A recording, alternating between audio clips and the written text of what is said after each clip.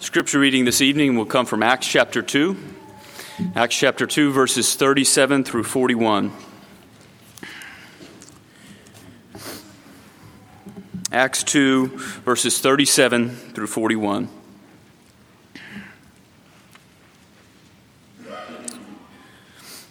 Now when they heard this, they were cut to the heart, and said to Peter and the rest of the apostles, "Brothers, what shall we do?" And Peter said to them, "Repent and be baptized, every one of you, in the name of Jesus Christ, for the forgiveness of your sins, and you will receive the gift of the Holy Spirit. For the promise is for you and for your children, and for all who are far off, everyone whom the Lord our God calls to himself." And with many other words he bore witness, and continued to exhort them, saying, "Save yourselves from this crooked generation." So those who received his word were baptized, and there were added that day about 3,000 souls.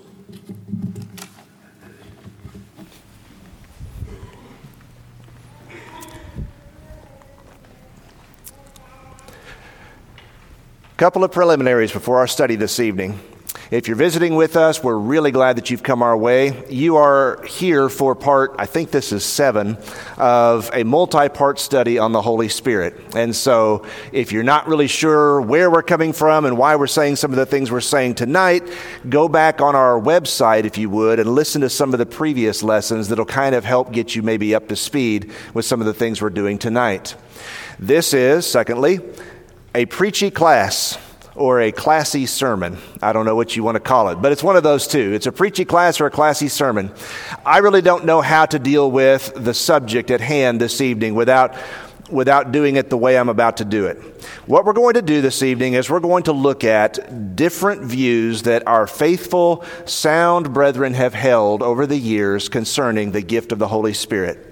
And we're going to be considering each view in its turn. Some of the arguments in favor of, and some of the things that might be said in response to each one of these views. And I'll have more to say about that in just a moment. But this is a little bit different kind of sermon than me trying to persuade you to obey the gospel, for example. Although I would do that. And if you need to obey the gospel, you need to think about doing that tonight. But this sermon is not necessarily designed for that particular purpose. When I read a book, I read a lot, I always start with the table of contents, and I always look at how many chapters are in the book. I always look at how long the chapters are. Where's this book going to go? And when we start talking about the gift of the Holy Spirit, here's what happens. The Bible says in Acts 2, verse 38, "Repent and be baptized, every one of you, in the name of Jesus Christ for the forgiveness of your sins," and we stop right there. But the passage goes on and it says, "And you will receive the gift of the Holy Spirit." And the question at hand this evening is, what is that? What is the gift of the Holy Spirit? I've heard a lot of preachers preach on this particular subject. And to a man, almost every single preacher I've heard has a view that they want to convince the audience that their view is the correct view. I understand that. I appreciate that. That's what a gospel preacher is supposed to do. This is where my study has led me.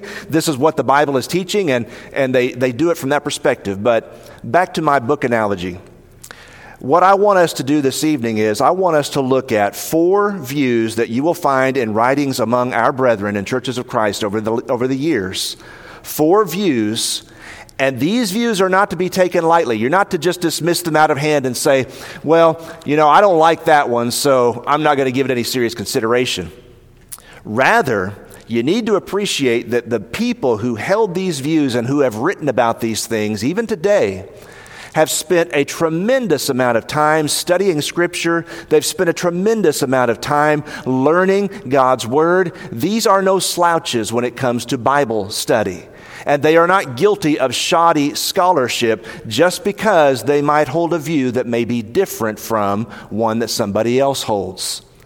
And so as we ask the question, what is the gift of the Holy Spirit? Here are 4 common responses among our brethren. Sincere brethren over the years have written, and they probably hold one of these 4 views. The gift of the Holy Spirit, some say, is the gift of salvation itself. Again, I'm going to talk about this view in just a moment. What are the arguments that are made, and what would you say in response to that? A second view is that the gift of the Holy Spirit in Acts 2 verse 38 is miraculous gifts, charismatic gifts. the laying on of hands of the apostles conferring gifts upon New Testament Christians. A third view that people have about the gift of the Holy Spirit in Acts 2:38 is that it is about the indwelling of the Holy Spirit, a representative indwelling by means of the Word of God. So when you read Scripture and when it's written on your heart and when you take God's Word into your heart, there's a representative indwelling. That is, the Spirit indwells you by means of the agency of the Word. And then a fourth view that our brethren have held over the years, that the gift of the Holy Spirit refers to the indwelling of the Spirit, but it has to do with a literal and personal indwelling, as distinct from a representative indwelling by means of the Word. Those are the four views. And if you hear a gospel preacher preaching about the gift of the Holy Spirit, more likely than not, one of those four views is one that he holds and is trying to espouse. And I don't know about you, but it's helpful for me just to see that and to know that as I'm listening to somebody, as I'm reading somebody's writings, this is what's being argued. This is what's being brought forth. It's helpful just to see the table of contents, the survey, and that's what this particular lesson is. Now, the Bible says that we're supposed to speak the same things, and we're supposed to be perfectly joined together in the same mind and the same judgment. 1 Corinthians chapter 1, verse 10, doesn't it? The Bible says that as we study God's Word, we're supposed to study to show ourselves approved unto God, a workman that needs not to be ashamed, rightly dividing the word of truth, 2 Timothy 2, verse 15. The Bible tells us that we're to search the Scriptures daily to see whether the things that we believe and are hearing are actually so, Acts 17, verse 11. And my challenge to you this evening is this. Don't just take somebody's view that you respect and that you think highly of. Don't just take somebody else's view on the gift of the Holy Spirit and say, well, I agree with that guy in every other aspect, so I agree with his view on the Holy Spirit as well, the gift of the Holy Spirit. Don't do that. We're going to give an account for ourselves. We're going to give an account for our own study of God's Word. And all of us have an obligation as we study God's Word to come to conclusions, to draw conclusions, and to think biblically about what we believe and why we believe it. Again, before I go on, none of these four views, in my judgment, none of these four views does violence to Scripture in the sense that none of these four views would cause someone to lose their soul, provided that we watch out for a couple of things. And if you're taking notes, you might jot this down.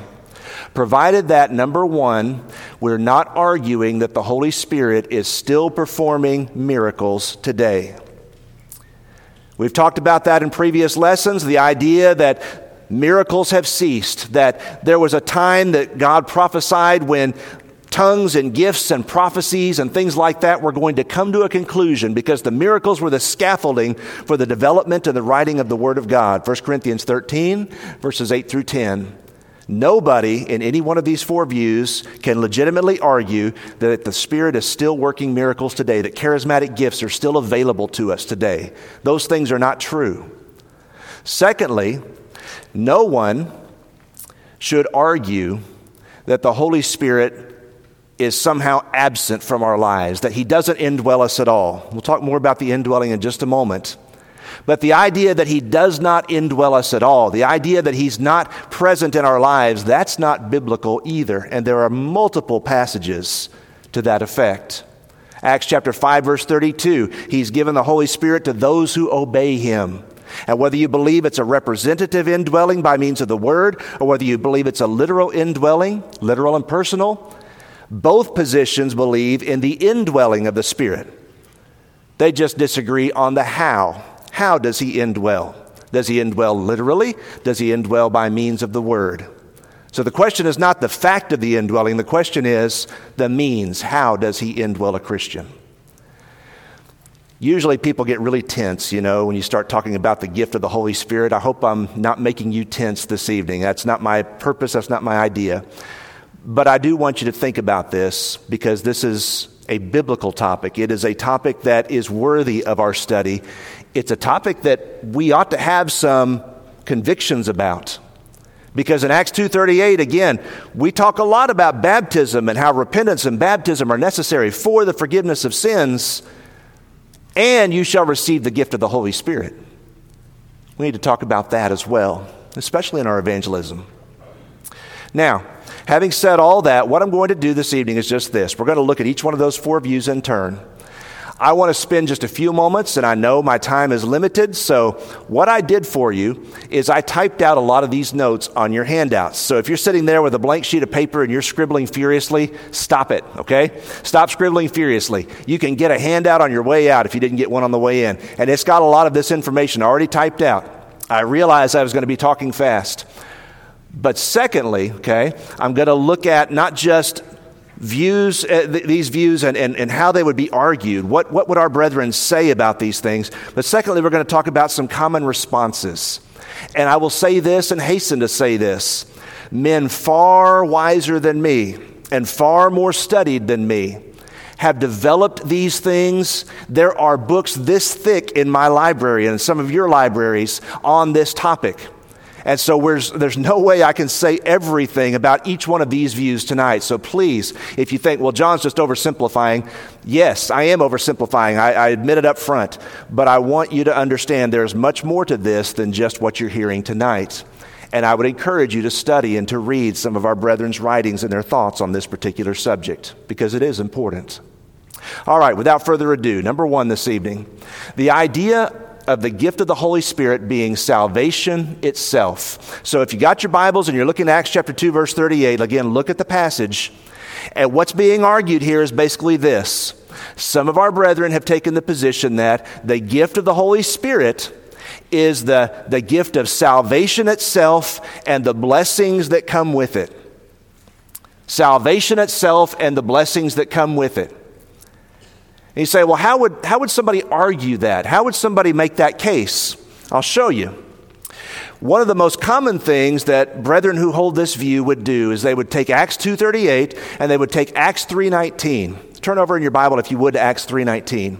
And this is done commonly to talk about repentance and baptism, but it also works for, if you believe that the gift of the Holy Spirit is salvation, it also works to kind of show a parallel here, it seems. In Acts 3, verse 19, repent therefore and be converted, that your sins may be blotted out, so that times of refreshing may come from the presence of the Lord. And what brethren who would believe in the salvation view of the gift of the Holy Spirit would say is they would say, look, there are parallels. In Acts 2:38, Peter said, repent. In Acts 3:19, he said, repent again. In Acts 2:38, he said, be baptized. In Acts 3:19, he said, turn back. And in Acts 2:38, he said, be baptized for the forgiveness of your sins. And look at this, in Acts 3:19, you see these parallel? Your sins will be blotted out. So it's almost like he's saying the same thing. He's just using different language in Acts 3:19 to say what he already said in Acts chapter 2, verse 38. And then they'll point out, and you will receive the gift of the Holy Spirit, Acts 2:38. And in Acts 3:19, that times or seasons of refreshing may come from the presence of the Lord. Salvation, the blessings that come with salvation. And they'll say, see, it looks like there is a gift that's being given to people, and it has to do with times of refreshing, the gift of salvation, the refreshing, the blessings that come from the Lord himself. Other things that folks might do as they talk about this particular view, they might take you to Romans chapter 6, verse 23. Romans 6:23 says, the wages of sin is death, but, watch this, the gift of God is eternal life in Christ Jesus our Lord. Well, eternal life is salvation, isn't it? If the wages of sin is death and the gift that God gives me is eternal life, they will connect that with Acts 2:38 and they will say, gift of the Holy Spirit, gift of God, it's salvation. Again, John chapter 4, verse 10. I didn't put the entire text on the screen, but Jesus says to that Samaritan woman at the well, if you knew the gift of God and who it is that asks you, give me a drink of water, you would have asked him. What's Jesus talking about there in John 4, verse 10? He's talking about salvation. If you knew that God could give you salvation, if you knew who it was you were talking to, you would have asked me for water, Jesus says. You would have asked me for living water. A gift of God, salvation is. Galatians 3:14, Galatians 3:29, again, the connection between God's gift and being blessed as the seed of Abraham. All of this is used in the logic. And again, some very wise and very studied brethren among us have held this view historically. The idea that the gift of the Holy Spirit is salvation. There is more that could be said and should be said. Again, for time's sake, I'm not going to.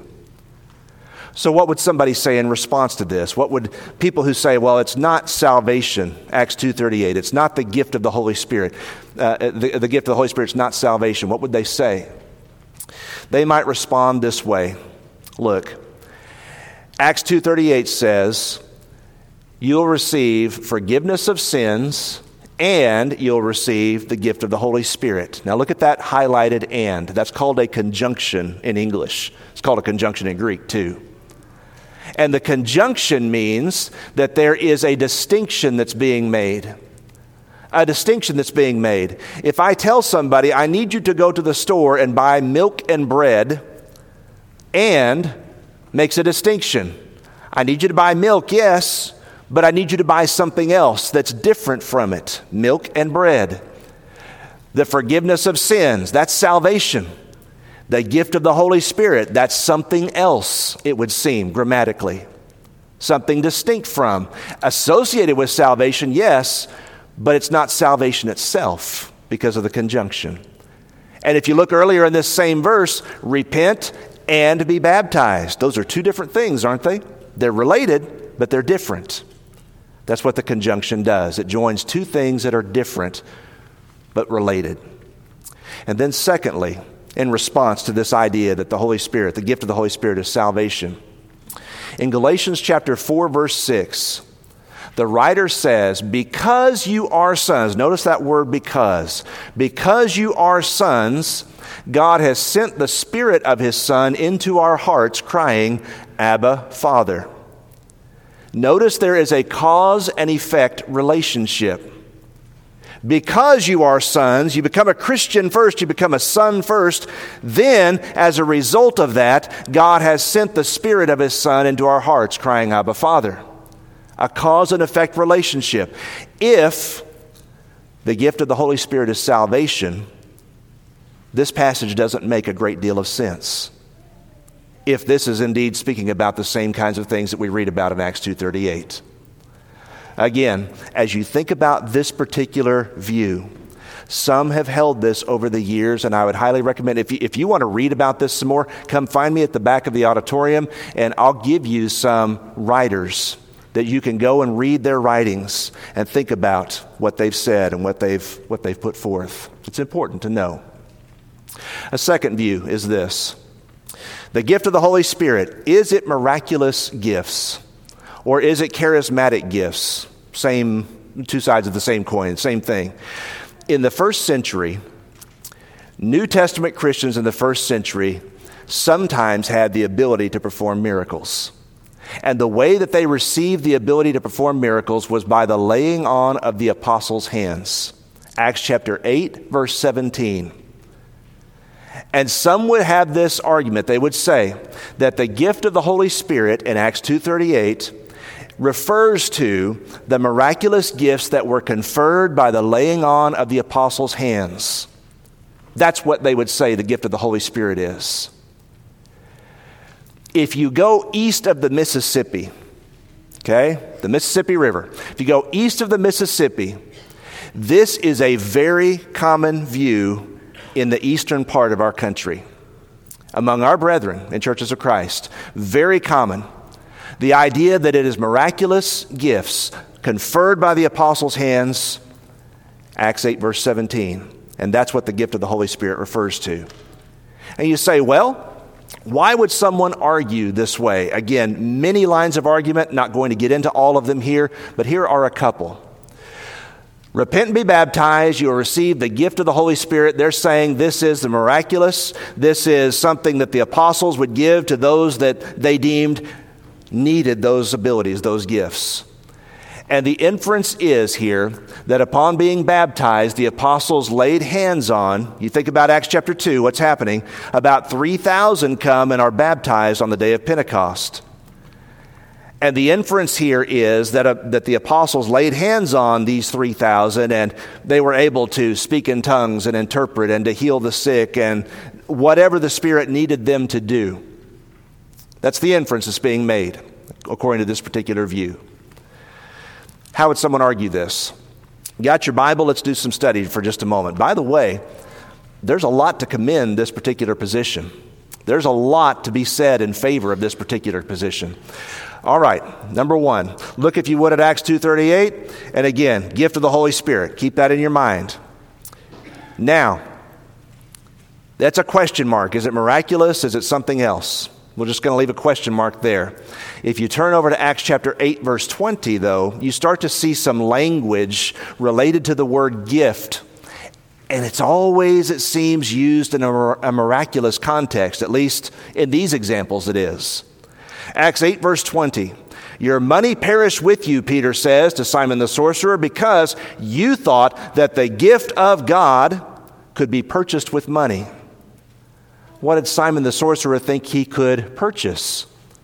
He thought he could purchase the ability to confer miracles on somebody else. It's miraculous. Next, turn over to Acts chapter 10, verse 45.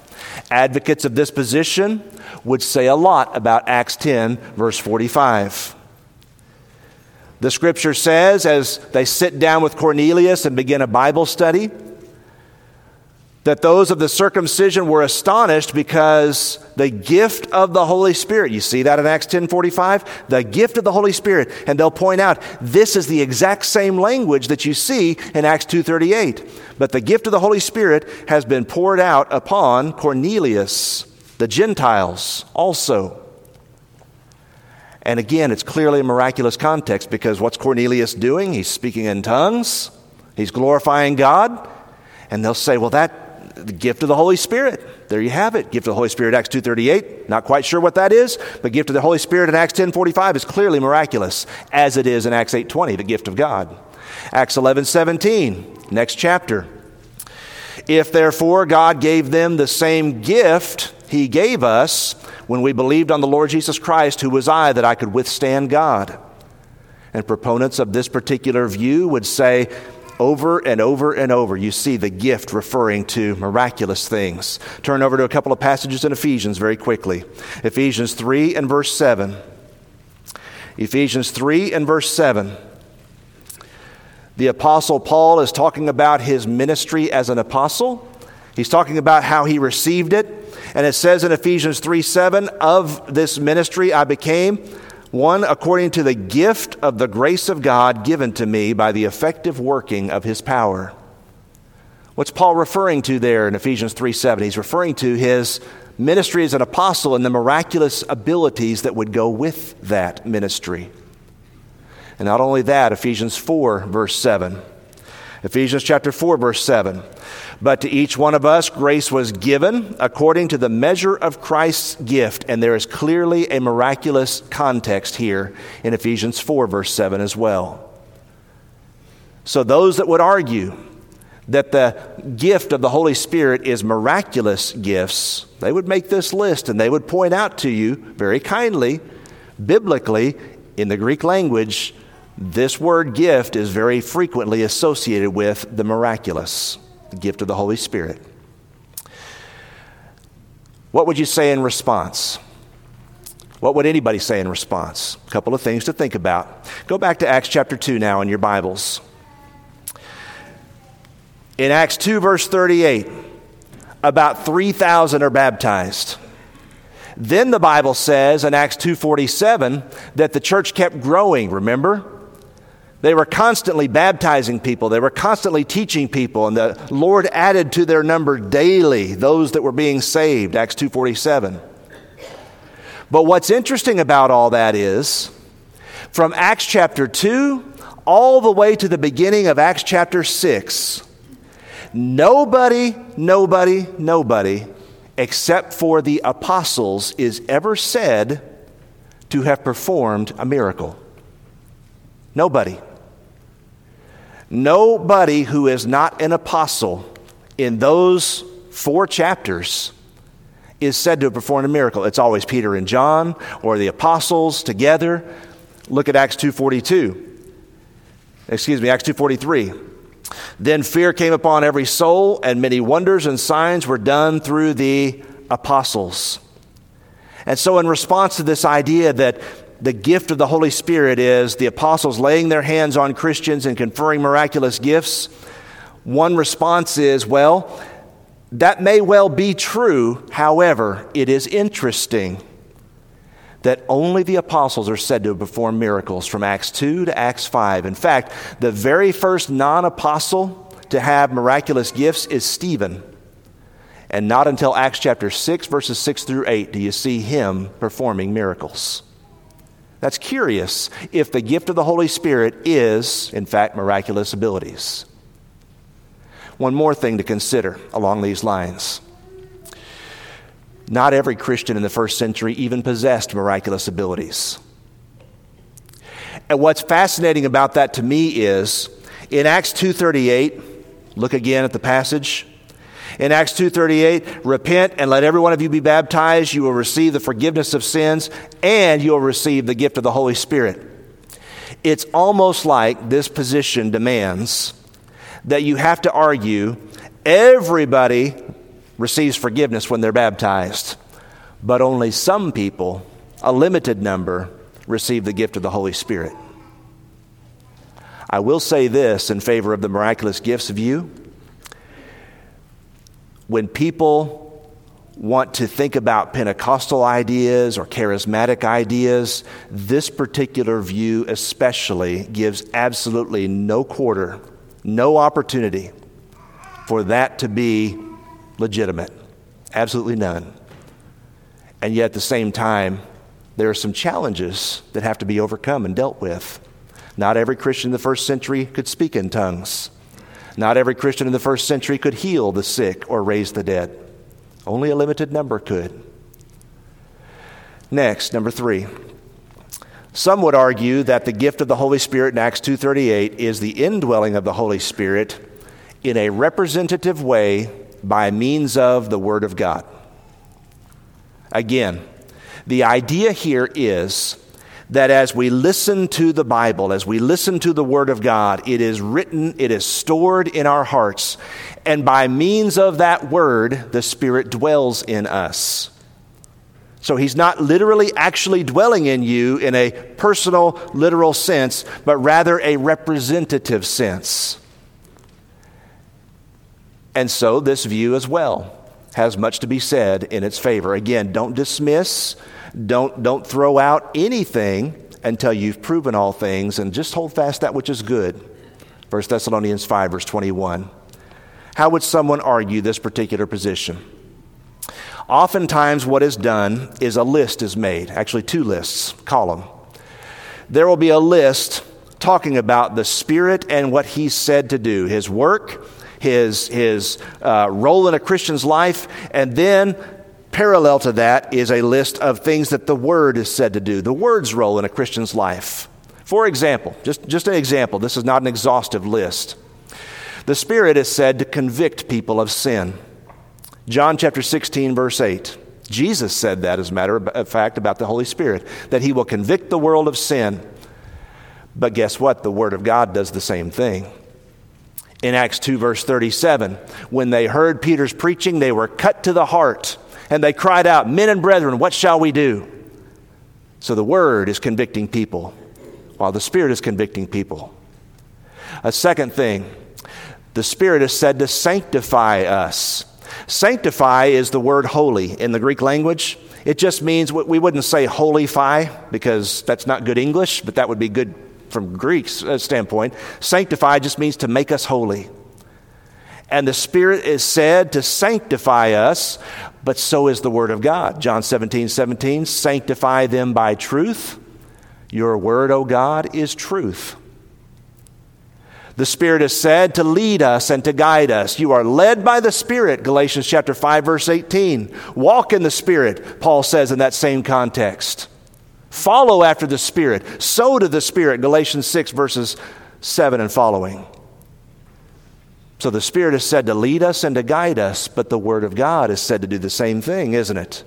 Your Word is a lamp to my feet and a light to my path. Psalm 119, verses 105.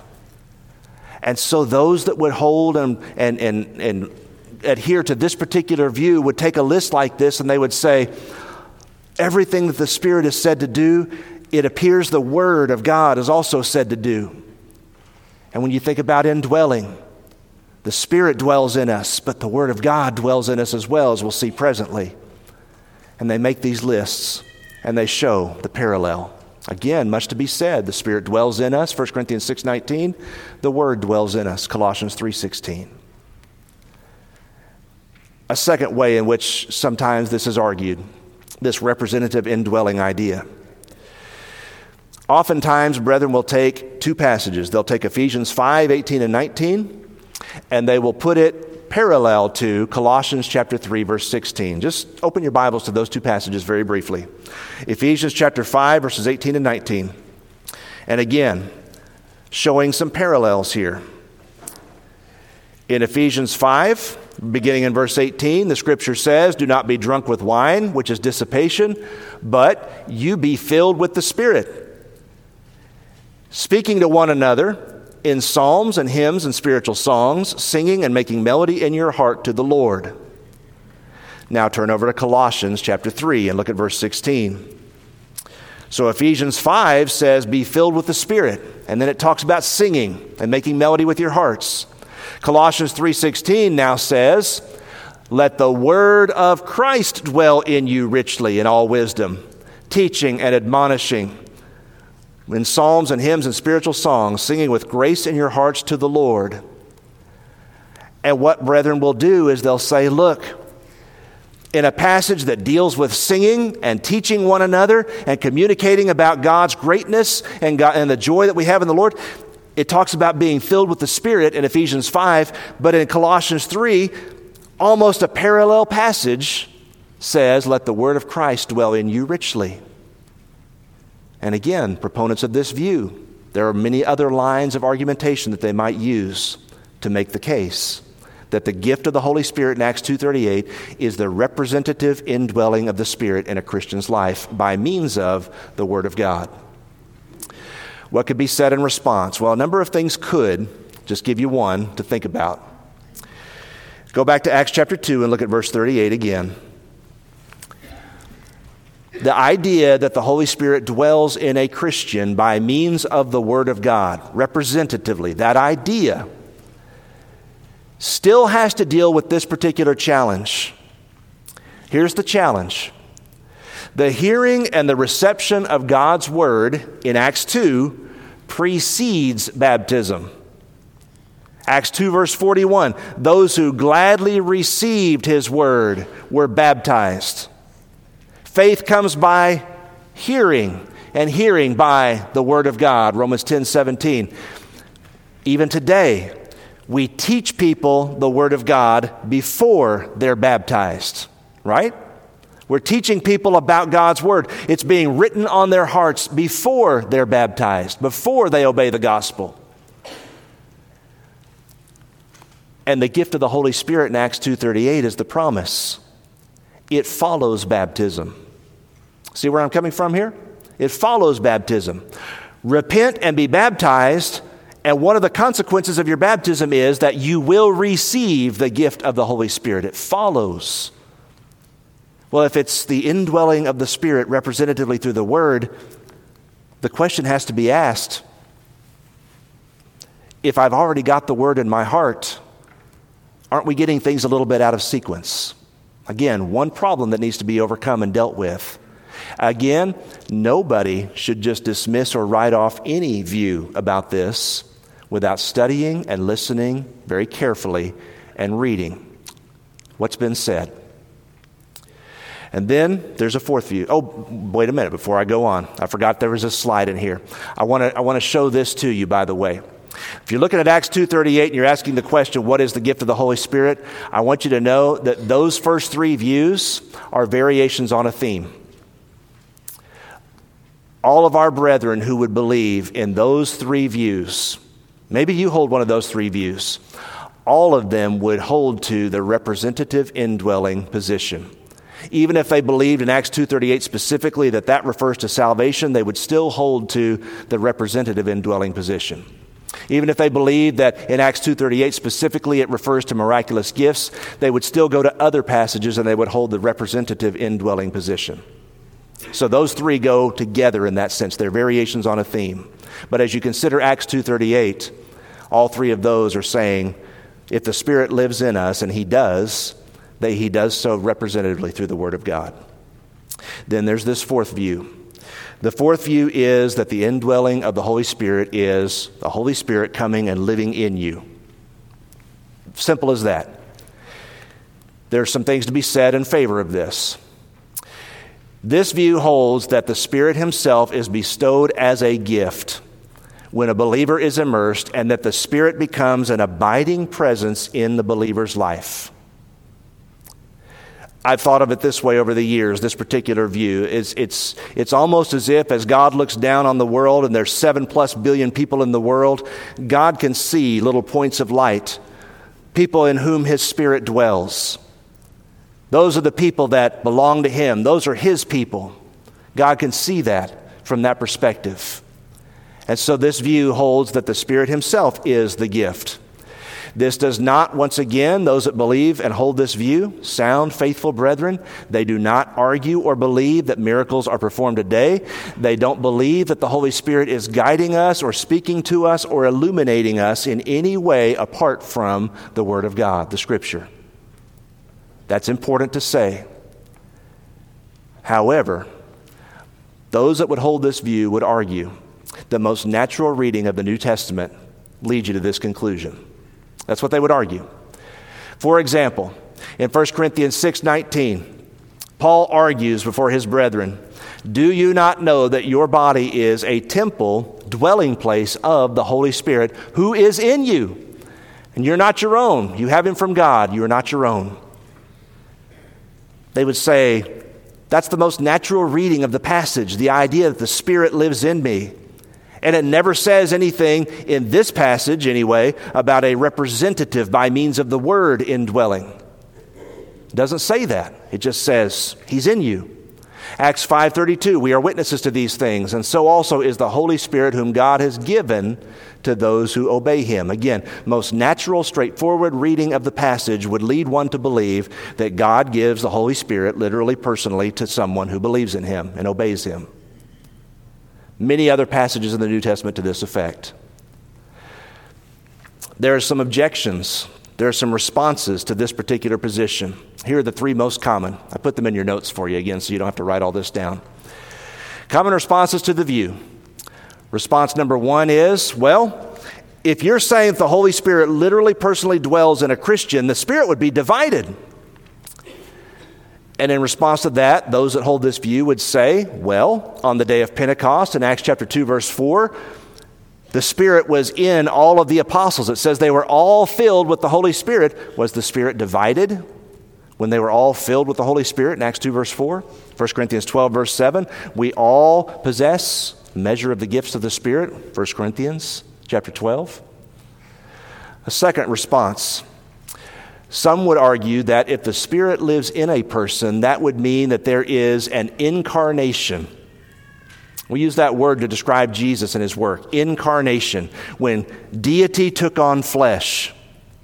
But there is a vast difference between indwelling and incarnation. Those that would hold this view would argue. A vast difference. The Word became flesh and dwelt among us. John chapter 1, verse 14. Jesus was born of a virgin. The way Jesus came into this world is very different from what we're talking about if someone receives the Holy Spirit as a gift at their baptism. It's not the same thing as an incarnation. Some, though, who hold this view would say in Exodus chapter 3, verse 4, when God dwelt in the burning bush, was that an incarnation of the burning bush? No, it's just God chose to dwell there for a time so that He could communicate His will to Moses. And again, a third response to this particular view. Some have said, well, if the Holy Spirit literally, personally dwells in you, wouldn't that enable people to work miracles? Wouldn't that enable miraculous abilities? And again, in response to that, those that hold this view would say, what about John the Baptizer, who was filled with the Holy Spirit from his mother's womb, Luke 1:15. And yet the Bible says in John 10:41 that John the Baptizer worked no miracles. Even though he was filled with the Holy Spirit, there was no miracle that he performed.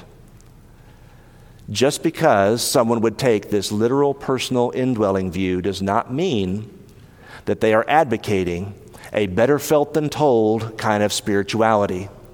As a matter of fact, those that hold this view would argue that the only way you know the Spirit dwells in you is because the Bible tells you so. Although they would say the most natural reading of Scripture leads me to believe, they would say, that this is the way that God intends for me to understand what's happening with the gift of the Holy Spirit in Acts chapter 2, verse 38.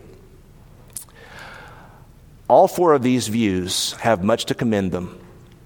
All four of these views have some things that can be said in response to them. My purpose tonight is not to try to necessarily convince you of any one.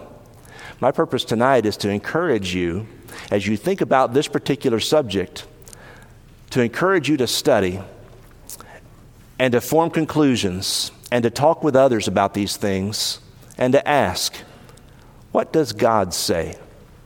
Because ultimately, whether brother so-and-so believes this or that, or whether sister so-and-so believes this or that, really doesn't make a great deal of difference. What does the Bible say? That's where we need to come down. As God's people, I want you to know that we can have fellowship with one another, that we can work with one another, we can encourage one another and build one another up and encourage each other in the direction of heaven, holding any one of those four views. But we still have an obligation to search the Scriptures and understand what the Bible has taught about this. Thank you for your kind attention to this preachy classy sermon this evening. I really appreciate it. You've listened very well. If you need to respond to the first part of Acts 2:38, repent and be baptized for the remission of your sins, this is a wonderful opportunity to do that. The Bible promises when you do that, you'll receive forgiveness of sins, you'll receive the gift of the Holy Spirit. The Bible promises that you'll have new life in Jesus Christ.